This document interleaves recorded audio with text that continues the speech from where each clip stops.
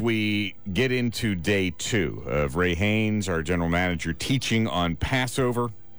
You know, it's pretty cool being here with 3 pastors almost every day. You and Steve and, of course, Pastor Don. We have learned a lot. We're pastored up. We have been cared for. We have been prayed over.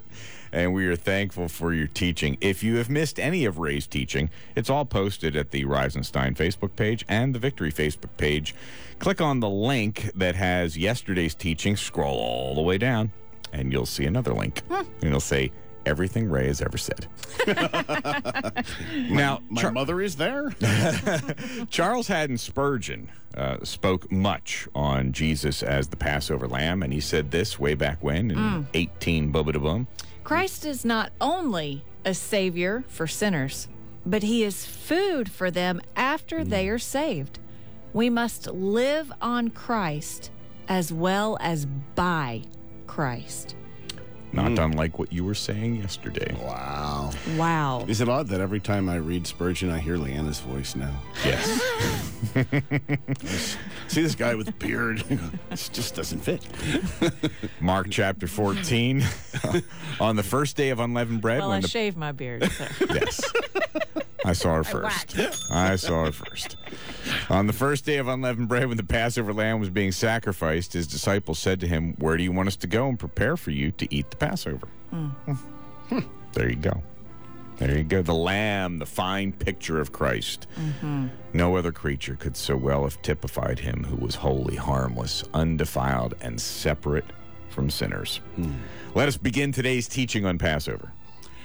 Well, you know, as we have these times each year, and for the rest of the feasts as well, probably the most common question I get and response I get, you get a lot of, wow, I've never heard that before. And I was teaching at church at War Hill last Wednesday, and I thought I had prepared properly. And then, I started, just said, how many of you, have been to a Passover Seder or are familiar with Passover? It's like, not one hand. It was just like, wait, sure. Now, I'm one of those that if you ask a question during church, I never raise my hand. So I know there's probability of that some, but the fact is, who wants a free T-shirt? All the hands are up.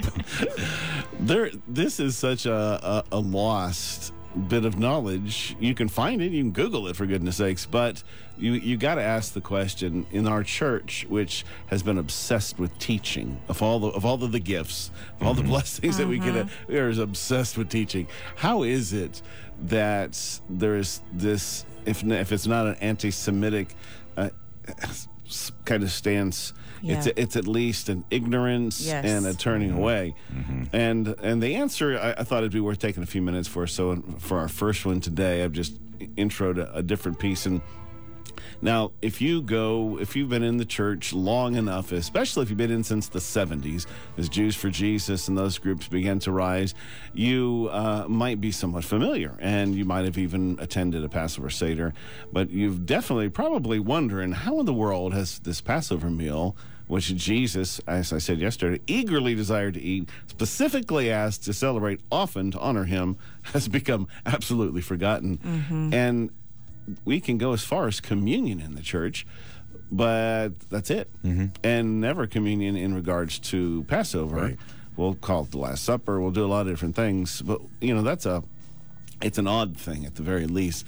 I love history, so for me, searching out the things just push every button for me. Well, the apostles, we know from history, treasured the feasts of the Lord, all of them, and passed them on to the early church fathers. So that makes you go, well, they did their job. Right. And where did all this anti-Semitism come from anyways? Okay, well, with the passing of the Apostle John around 100 A.D., what would become the church, the Roman Catholic Church at the time, and I should just call it the word Catholic just meant this universal church. One was in Rome and one to the east. So it began to split, and Rome obviously was a powerhouse. Before Jesus came on the scene as a man. But during these years, the Eucharist was celebrated on Easter, and anything Jewish became increasingly outlawed, which is pretty big. By 155, Polycarp who, if you've read Fox's Book of Martyrs or any of those, or just some early history, he was the bishop of Smyrna, and he was a disciple of the Apostle John. So second generation here. So he began to make appeals to, I can't do the guy's name properly, Anicetus, I believe, to celebrate the Passover just as he had been raised to do, and the early church had. So he's making this appeal because it's already, they're stepping away, and he was obviously rejected, highly rejected. Then about 40 years later, Victor, who was the Bishop of Rome, that would become the position eventually called the Pope, insisted that all churches accept the Dominical rule of celebrating Easter rather than Passover.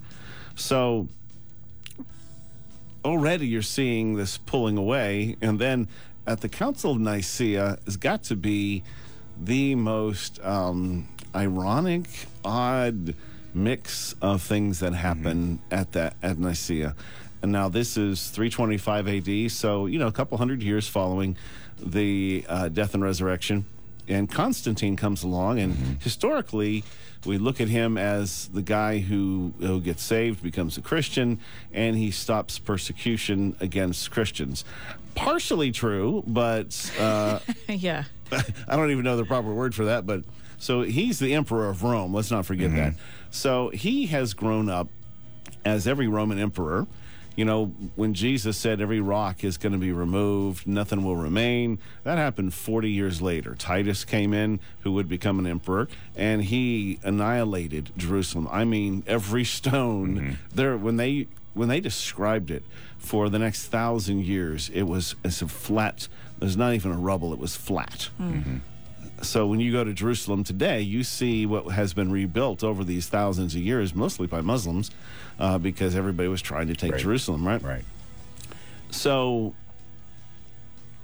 what happened with the Jews were right in the middle of everything. Egypt would come up, the Byzantine area, and the Syrians and Syrians and the Greeks, everyone would come through there.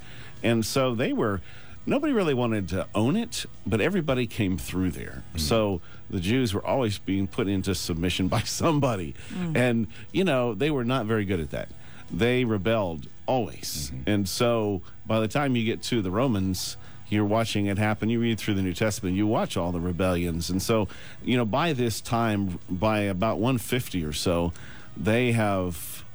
they've gone through Masada. They've just taken every issue, and they finally say, all right, Jews, you do not play well with us. And so they actually scatter them across the world, and they forbid them from living in Israel. Wow.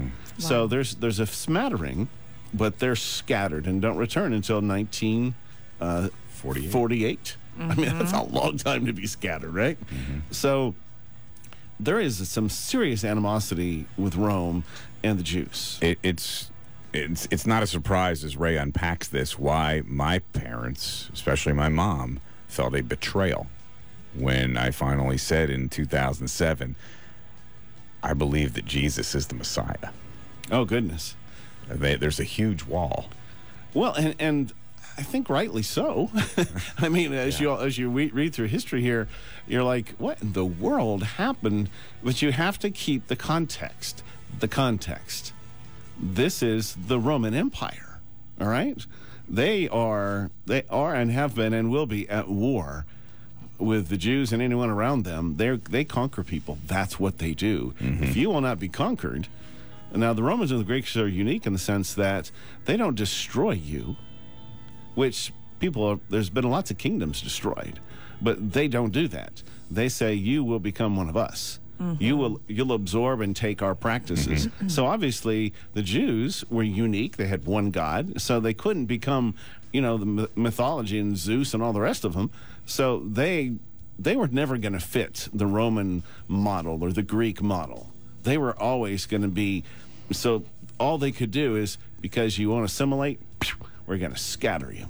And so there was a lot of hatred there. So even Constantine, so by the time, whatever encounter he has with God, he has a deep hatred for the Jews. And it also comes from the fact that he tries to convert them. Well, they're no better at converting than they were at assimilating.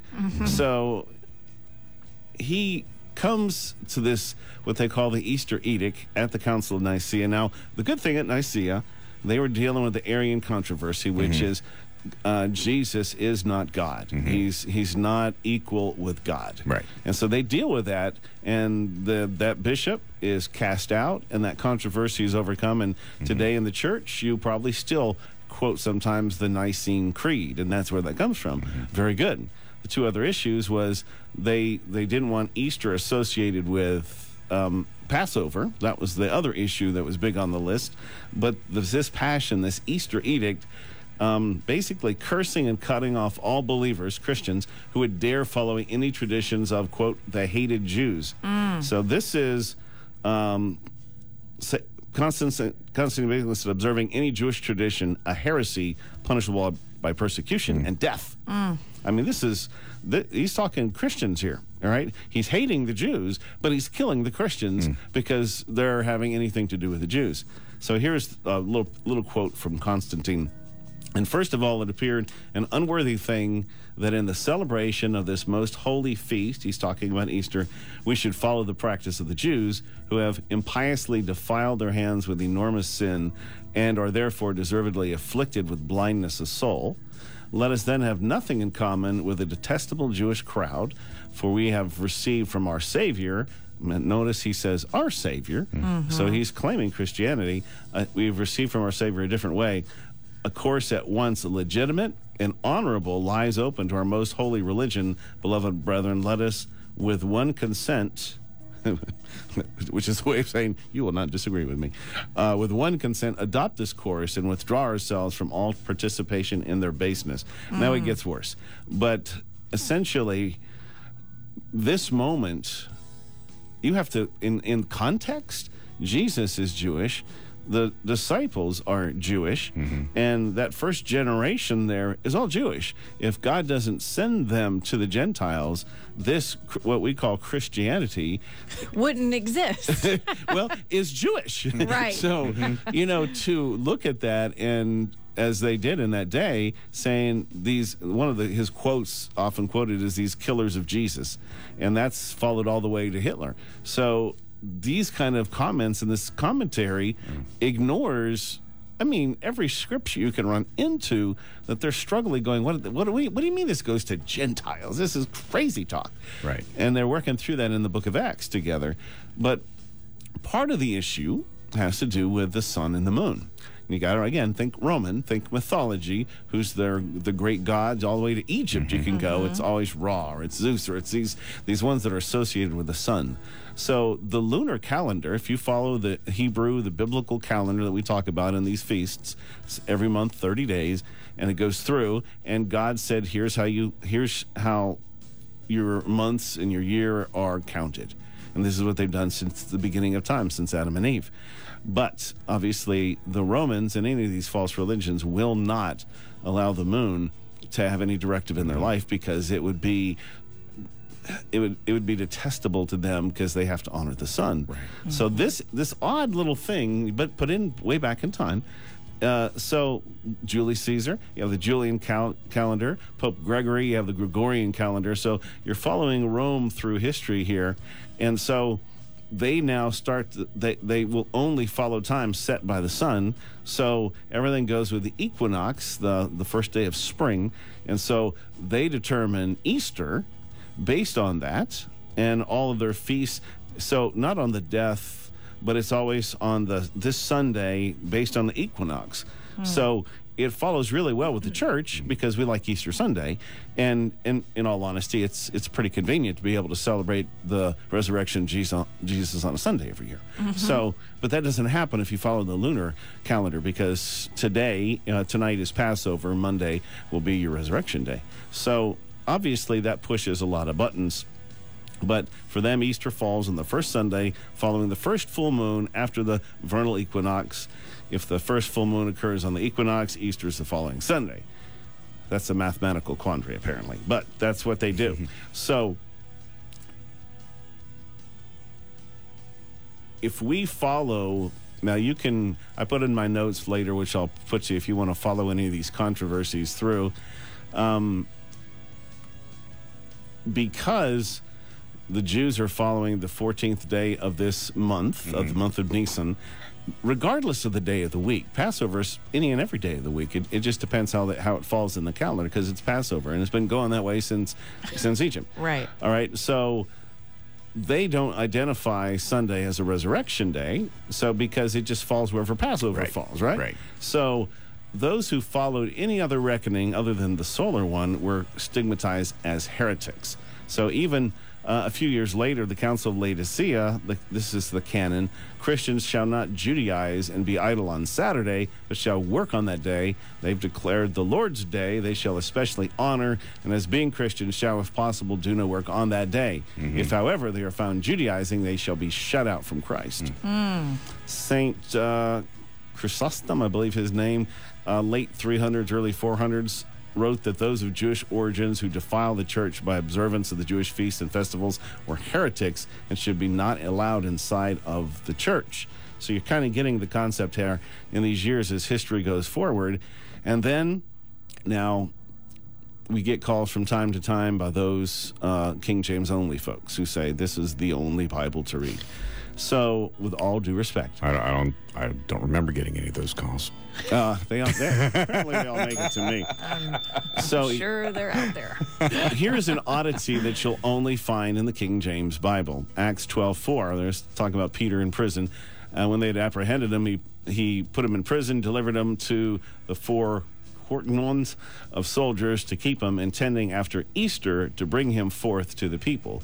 Now, unless you read only the King James Bible, you've never read that verse, because the word Easter is a Pesach, which is Passover, and every Bible translates it Passover, not Easter. But this is your King James, which throughout history was the only scripture used. And so, again, their work to just the focus on Easter, and it was a very anti-Passover celebration. So, beginning with Constantine, a Christian, he began killing just uncountable numbers of Christians because they had anything to do with the Jews, or they celebrated a Passover, they dealt with any kind of feast. So obviously by our day, you can't be mad at your pastor or at your church. Historically speaking, this has been pushed so far back that it is what it is.